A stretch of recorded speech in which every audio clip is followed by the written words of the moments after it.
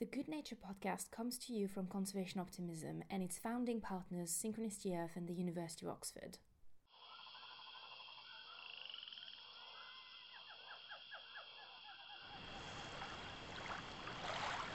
Welcome to Good Nature, a podcast where you can join us for uplifting chats that shine a light on conservation challenges. In each episode, we interview an inspiring conservationist. Our fascinating guests come from many backgrounds: artists, scientists, activists, and many more. I'm Sophia, a PhD student focusing on marine conservation. I love doing science and telling stories through film, writing, improvised comedy, and now podcasts. And I'm Julia, a science communicator and journalist. I'm passionate about sharing what people are doing to make the world a better place. We know these are quite hard times and, everyone needs to have a bit of a pick-me-up also. We're hoping that this conversation will inspire you. Hey everyone, today we're really excited to be with Caroline Hickman. Caroline is a lecturer at the Department of Social and Policy Sciences at the University of Bath, and she is a psychotherapist looking into issues such as eco-anxiety, and she's also worked with young people for 25 years, so she's had a very long career working with children and other young people. She's also a member of the Climate Psychology Alliance, so she's been on the executive committee of that since 2009. And she is a podcaster herself. So she has a podcast called Climate Crisis Conversations, Catastrophe or Transformation. So you can look that up if you enjoy the conversation today, which I'm sure you will. So one thing that you might not know about Caroline is that she is doing a PhD in education at the University of Bath, and she's researching children and young people's relationship with nature and feelings about the climate and the ecological crisis, both in the UK, the Maldives, and the South Pacific as well. So she's basically really looking at communities that are already affected by issues like rising sea levels and seeing how climate change is really impacting on them. We really wanted to talk to Caroline because this term of eco-anxiety has been in the news a lot lately, right? And I think that it's becoming a lot more widespread in the public's understanding of environmental issues. Yeah, and that's definitely a topic that we really wanted to dive in because as Sophia just said, it seems like more and more people are experiencing it, and we've seen lots of young people taking to the streets and really, protesting to get the governments to act for climate change, but also kind of expressing this grief and this despair that they have in terms of their future when it comes to climate change. So we were really keen on having a bit more background and a bit more info about that specific topic. So you might be a little surprised to be hearing from an expert on grief on an optimism podcast. But part of optimism is recognizing the situation that you're in and being able to accept these kind of harder feelings or work through them. And a lot of Caroline's work is about that. And actually, Caroline is going to give us various tips to explain how we can use that eco-anxiety to then, do various things through our work and our careers. So keep listening to find out what those tips are.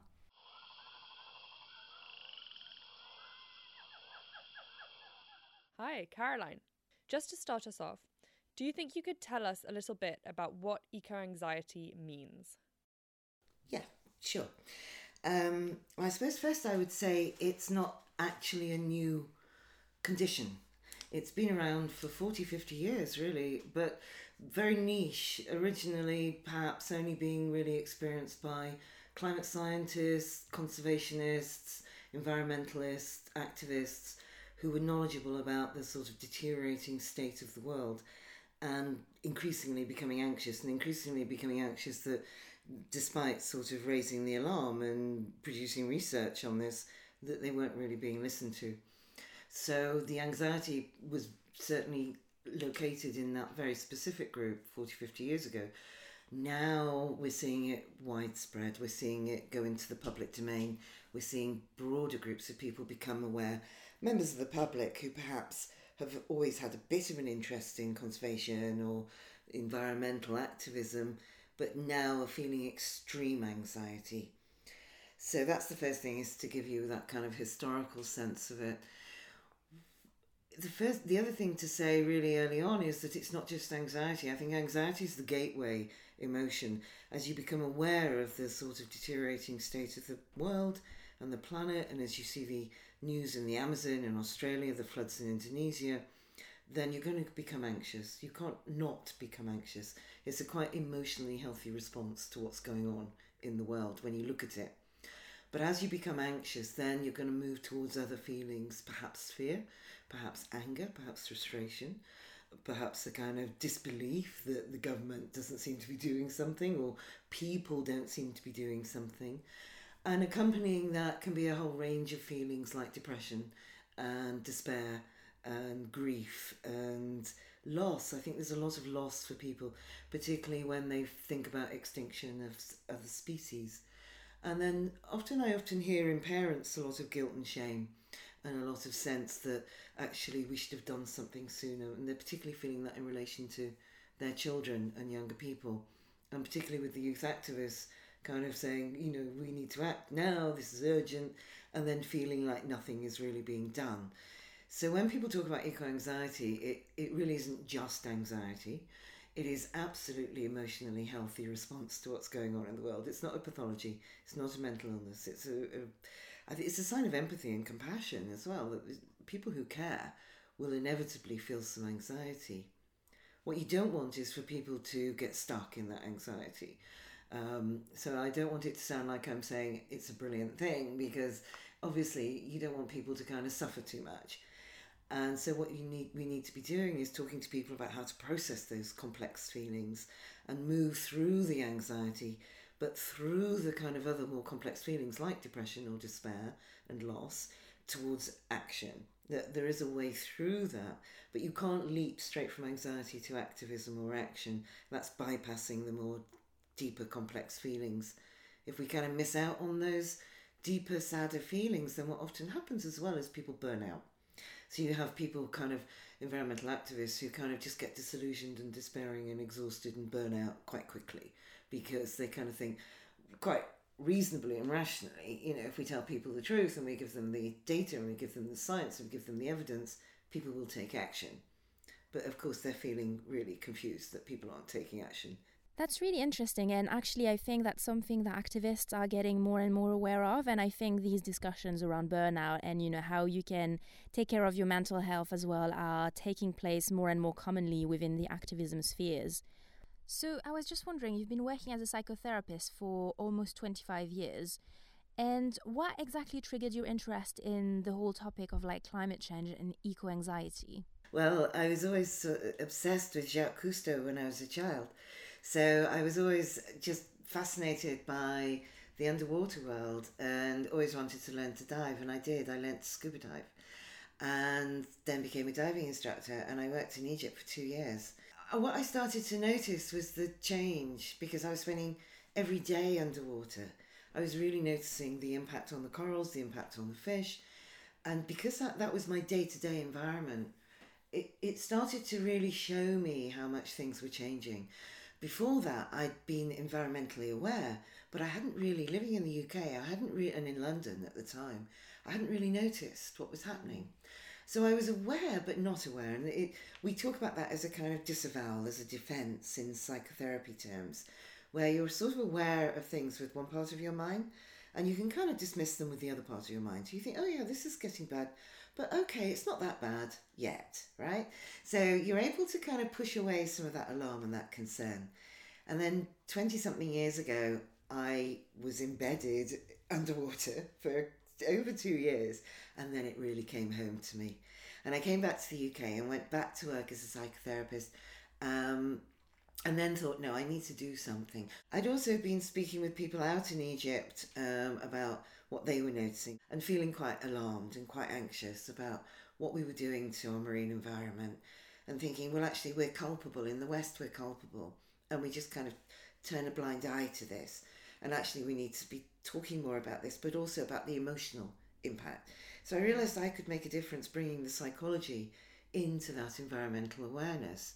And I found the Eco-Psychology group, and then I found the Climate Psychology Alliance group, which was wonderful, because you suddenly feel there's other people having the same conversations, sharing the same concerns.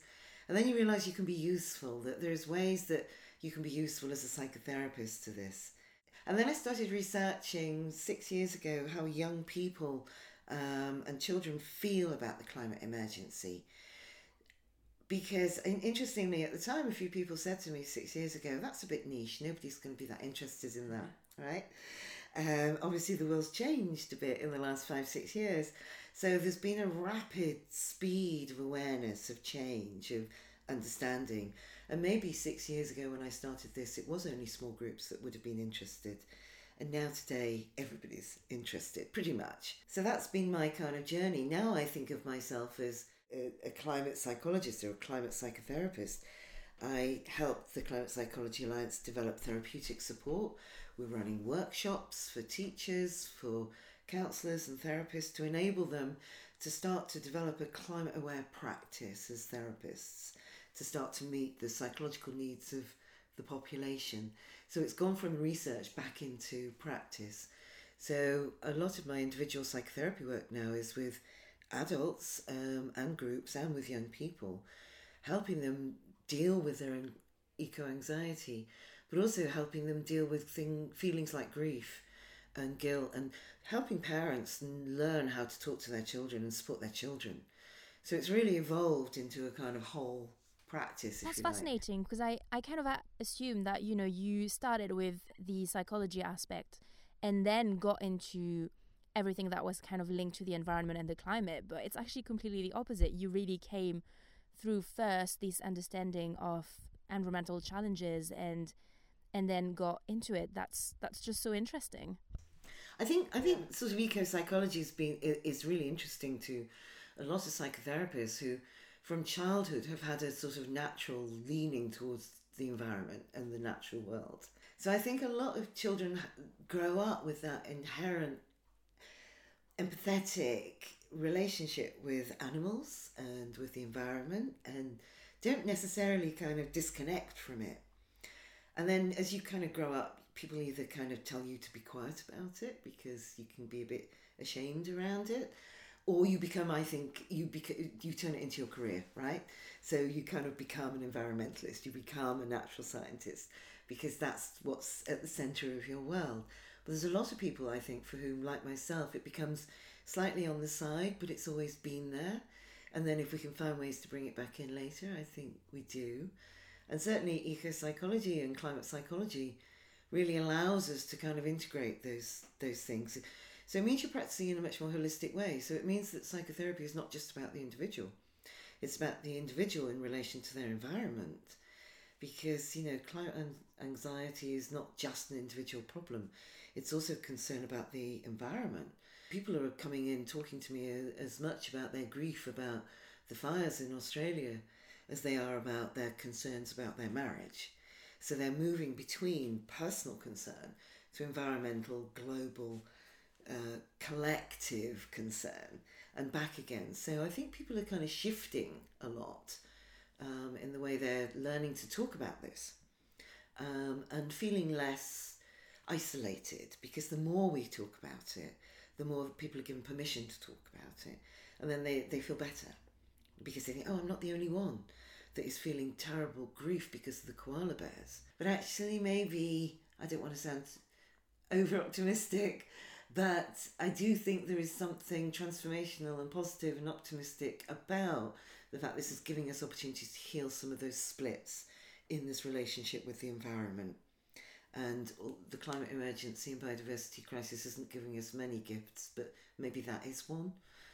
Based on everything you've been saying, it seems really important for conservationists to integrate both this rational and this emotional side. So why is that important, and how can we do it? So the reason we need to have the head and the heart working together is because wisdom lies in the middle of those two. And if you think of those two as incompatible, think of them as like oil and water. And if you put oil and water or oil and vinegar in a bottle together and shake it, they'll separate out. But if you put sugar or honey into that mix and shake it, it'll emulsify. So wisdom at the middle of the head and the heart is compassion and kindness and understanding. We need to have deep kindness and compassion and understanding for each other, but also extend that compassion and empathy and understanding for the others, the other species, the natural world, who are disenfranchised, who don't have a voice, and who cannot show us their suffering, I mean, they do show us that suffering if we can bear to look, or if we can hear them, and if we can understand. And one of the reasons why a lot of children and young people are really feeling the pain of this, and why the Fridays for Future movement, the youth strikers, are really outspoken and speaking about grief and despair and anger, is because they haven't separated out that sense of connection with the natural world in the same way as a lot of adults feel that they've got to. Not all adults do, but a lot do. So a lot of children, I think, are living closer to that empathetic relationship with the other, with other animals. So we shouldn't be surprised when children are really speaking out clearly about the unfairness and the injustice of what's going on in the world at the moment. And children haven't sort of learnt that injustice is something we all have to get used to as adults, right? And I'm so glad they haven't. And, you know, those of us that are still sort of fighting social injustice and environmental injustice, we've not forgotten either. At the moment, I've started talking to people about the need for both external activism and internal activism. You know, external activism is really important. It's absolutely essential for our sanity and to take action to save the world. But we also have to match that with an emotionally oriented internal activism where we're developing emotional resilience, we're developing emotional intelligence, we're deepening our capacity to deal with that mix of emotions that I've just been talking about. Because if we just project all of that externally out into the world, we're leaving ourselves behind, number one. We're human, right? And because we're human, we're part of the world. So this isn't just something that's happening to somebody else out there. It's happening to us. And if we can feel that empathetically and compassionately, it will actually fuel our capacity to take sustainable action over the longer term. And it will help prevent burnout. It moves you into a more meaningful, deeper connection with the work that you're doing. So you can then tolerate despair, tolerate the bad days, because the bad days actually have meaning. It's as important to feel determined and passionate and engaged and, you know, I'm going to deal with this, you know, to fight this as it is to collapse and sometimes feel that grief and that loss. Both are equally important. So as you said, it's a very healthy response, but at the same time it can be very paralyzing, all that grief and that anxiety. So what tools can young people use to actually use it to move forward? Is there anything they can do? Well, first and foremost, I think you need to have somebody like me. It doesn't have to be me, but somebody like me. And I think that is the first thing that has to happen, because you need to be supported in recognising that it's not fair and that it's not your responsibility. But I think we can then start to act together. So I'm certainly speaking a lot with youth activists about how can we work together to meet with groups of young people to help educate. We're going into schools a lot. We're developing street schools, working with Greenpeace. We're supporting teachers in learning about how to work with children and bring this into schools. I'm working with teachers and schools about how to find ways to talk with even very young children about this. So what you do with young children is you don't talk about the impact on them direct, because that's going to be too scary. You talk about the impact on a creature that they love. Ask them what their favourite creature is. And then you can start to research and educate them around what impact will climate change have on that creature. And then you can kind of lead them into understanding and learning about that, but not too directly. You don't want to be talking to 6-year-olds about the extinction of the human species, because that is just going to be way too scary. It's pretty scary for us, right? We certainly don't want to go there with 6-year-olds. But you can definitely talk to them about the pressure that other animals are feeling, but also how we work with those other animals. What makes you optimistic about the future and the role different people have to play in it? I'm really optimistic about a number of things. Certainly watching young people find their voice, develop agency, and realise that they can make a difference is phenomenal. Watching parents come to terms with the fact that, you know, they have to shift their parenting style. I've been talking with groups of parents about, you know, parenting in the Anthropocene, which is not that catchy and maybe sounds a bit scary, but it's like, yeah, actually, you know, you need to parent slightly differently right now, because you can't promise your children that everything will be all right, because it won't be. So you can't parent in many of the ways in which you wished you could have in the past. But what you can promise your child is that you will be there with them. So I'm always optimistic about the capacity of human beings to find ways to work together creatively and to heal rifts and heal divides creatively and imaginatively and passionately and determinedly. And we often will only do that when we're really up against it. So we are, I think, really up against it right now. So, I'm hoping that we find some ways through this together. Certainly the work I've been doing with the children in the Maldives has just been completely inspiring to me. And whenever I have a rotten day, I think of them and I think, oh my gosh, there's absolutely nothing on this earth that I should feel depressed or exhausted about. So I'll give myself a half an hour to be depressed and exhausted and miserable. And then I've got to get back up and get out there, because these young people are facing this today. So I think they are inspirational. So, the climate and biodiversity emergency, nobody is going to be saying, oh, this is okay that this is happening. Nobody in their right minds would say that. But I am able to hear and to feel in myself sometimes, I'm not completely sorry that this is happening, because there are some good things coming out of this. I'm kind of wishing we hadn't had to go about finding those things this way.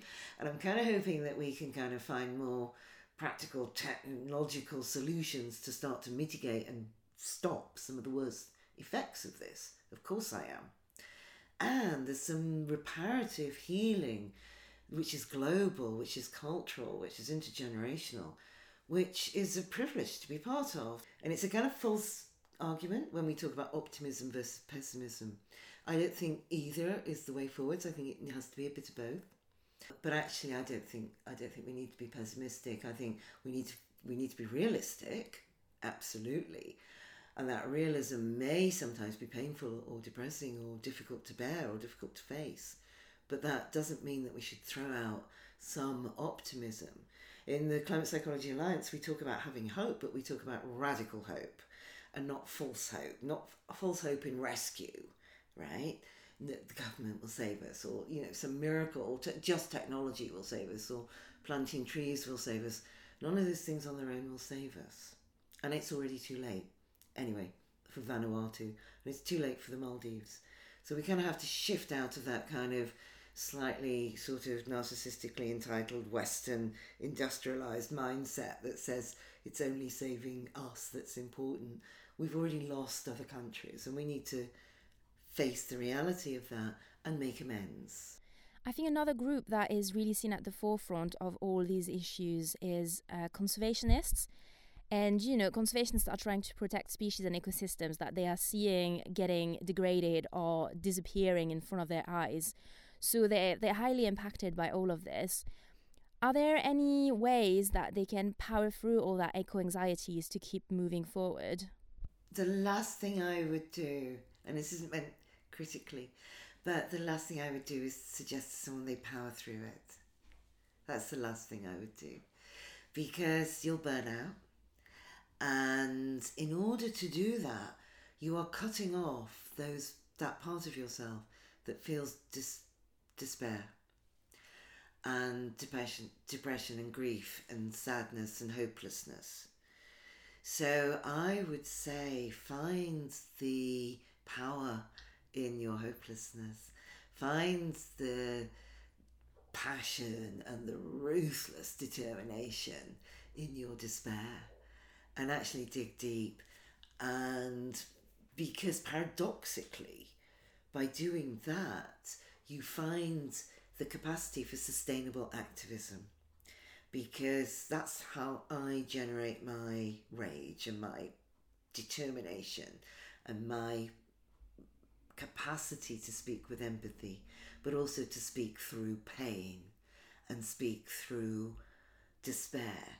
And that means people hear me, because I will speak through those emotions, and I speak as though they were mine, because they are mine. And it means then that your words have more impact. So you don't want to split off a part of yourself just because it's painful. It's a bit like trying to live your life with your left arm tied behind your back. You're far more effective if you've got both your arms, if you've got two arms in the first place. You're far more effective if you are using your pain and your rage and your grief effectively. And in order to learn how to do that, well, we can support you in learning how to do that. If we bring that back to conservationists, I think as a group, you're absolutely right. I think you are on the front line. And I think you tolerate the pain far more than the vast majority of the public, because you're motivated through your heart to do something to help others, help other species. So you're putting yourself in that extraordinarily painful place in order to expose yourself to the impact. And that hurts. And I personally find the impact of looking at that incredibly painful. So, I think you have to learn self-compassion. You have to learn to be supported. You have to learn that your vulnerability is actually your greatest strength, and your uncertainty and your grief, if you find ways to incorporate that into your work, will actually give your work more impact and more power, and more people will listen to you. But you don't want it to dominate. You don't want it to take over. So you need support. So, talk to the Climate Psychology Alliance. We will give free psychotherapy to conservationists who are completely trashed by the work you're doing. So you have to find other people to help absorb that pain and that grief and that rage, so that you're not having to either suppress it or deny it to keep going, right? Or power through. No, don't do that. Turn that into your most powerful weapon, right? And be aware that, you're just doing an amazing job, frankly, and we really need you to keep going. So, speaking of conservation, this is a question that we ask everyone who comes on the podcast. It's a little bit cheeky or silly, but if you had to choose one organism to make a case for on this planet, what would it be and why? I'd probably save whales, but I would try and bargain with you and ask to save all marine species. So I'd probably be trying to bargain really hard and ask for sharks, whales and dolphins and turtles and triggerfish and I probably can't pick one. I mean, it's not a hard sell with me, obviously. I'm a marine biologist, so I want all the marine animals to be alive. Thank you so much for speaking with us. I think that was a really fascinating conversation about this relationship between hope and grief, which needs to come first and how they can coexist. Because we all need to try to find this delicate balance in order to be able to move forward and try to create the kind of world we would like to see. You're really welcome, and thank you, because it's really lovely for me as well to have the opportunity to talk about these things in this way with people who understand. So it's kind of nice from my side too. Well, that's amazing. Thank you so much. We really had a great time chatting to you, and you've definitely given us lots of food for thoughts.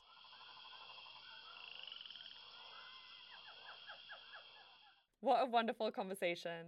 I feel like I now have a much better understanding of eco-anxiety and grief, but also the ways in which we can actually turn those maybe harder feelings into sources of empowerment and positivity. Yeah, totally. And I think it was really interesting as well to hear about how it's actually so widespread and the fact that it's a healthy response. Because I think often in the narrative, it comes about as if it's some kind of almost like a pathology or a mental illness. And actually, I really like the fact that Caroline said it's a sign of empathy. It's actually a really good thing to experience. So I think that was really interesting. Absolutely. And this idea that sometimes we just need to feel the loss and the grief, right? That they're kind of storing up there, that they're present, they're kind of affecting you in a lot of ways, and that actually squashing them down is taking a lot of energy. And so acknowledging them and working through them can actually get you to a much more empowered place, and a place where you are much more capable. Definitely. And also the fact that, compassion and kindness needs to be the link between the head and the heart. When she went through that that metaphor that she's used, I thought that was quite empowering as well, just knowing that we need to have compassion not just for each other, but also for the other, which sometimes can be nature. Like in some situation, adults can be seen as putting it too much as the other. And I think maintaining these links with the natural world are really important. Another aspect that I found really inspiring during our conversation with Caroline is also the fact that, as she mentioned, young people are really finding their voice. We've really seen it with the Youth for Climate strikes. And that by itself is such an interesting development, because I think there's really this group of people who are developing agencies and who are really keen on pushing governments to take action. And even at the current times where we are, lots of people are stuck at home in lockdown, it's very inspiring to see that they actually keep doing the digital strikes every Fridays, and seeing that they're still keen on making a difference and really pushing in terms of climate change and what the governments need to do. Absolutely. I think having this potential for collaboration between psychologists and conservationists is really exciting. Like, it's not something that we, I think about often enough. It's not a connection that comes up often enough, at least in my experience, but I think that it's one that can be so fruitful. Yeah, and I think we'll definitely see more connections between these two groups in the future. So really looking forward to seeing how that develops. And that's it for this episode. So we really enjoyed talking to Caroline Hickman. If you did as well, then you can always look up her podcast. You can look up her work. Please look up the Climate Psychology Alliance. We hope you enjoyed this episode. Make sure to subscribe and follow us on Apple Podcast and Spotify if you want to be notified of upcoming episodes. And of course, you can also rate and review on Apple Podcast, and that helps other people find us.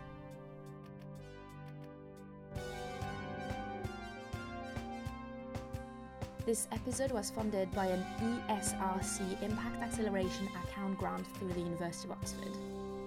Original theme music composed and produced by Matthew Kemp.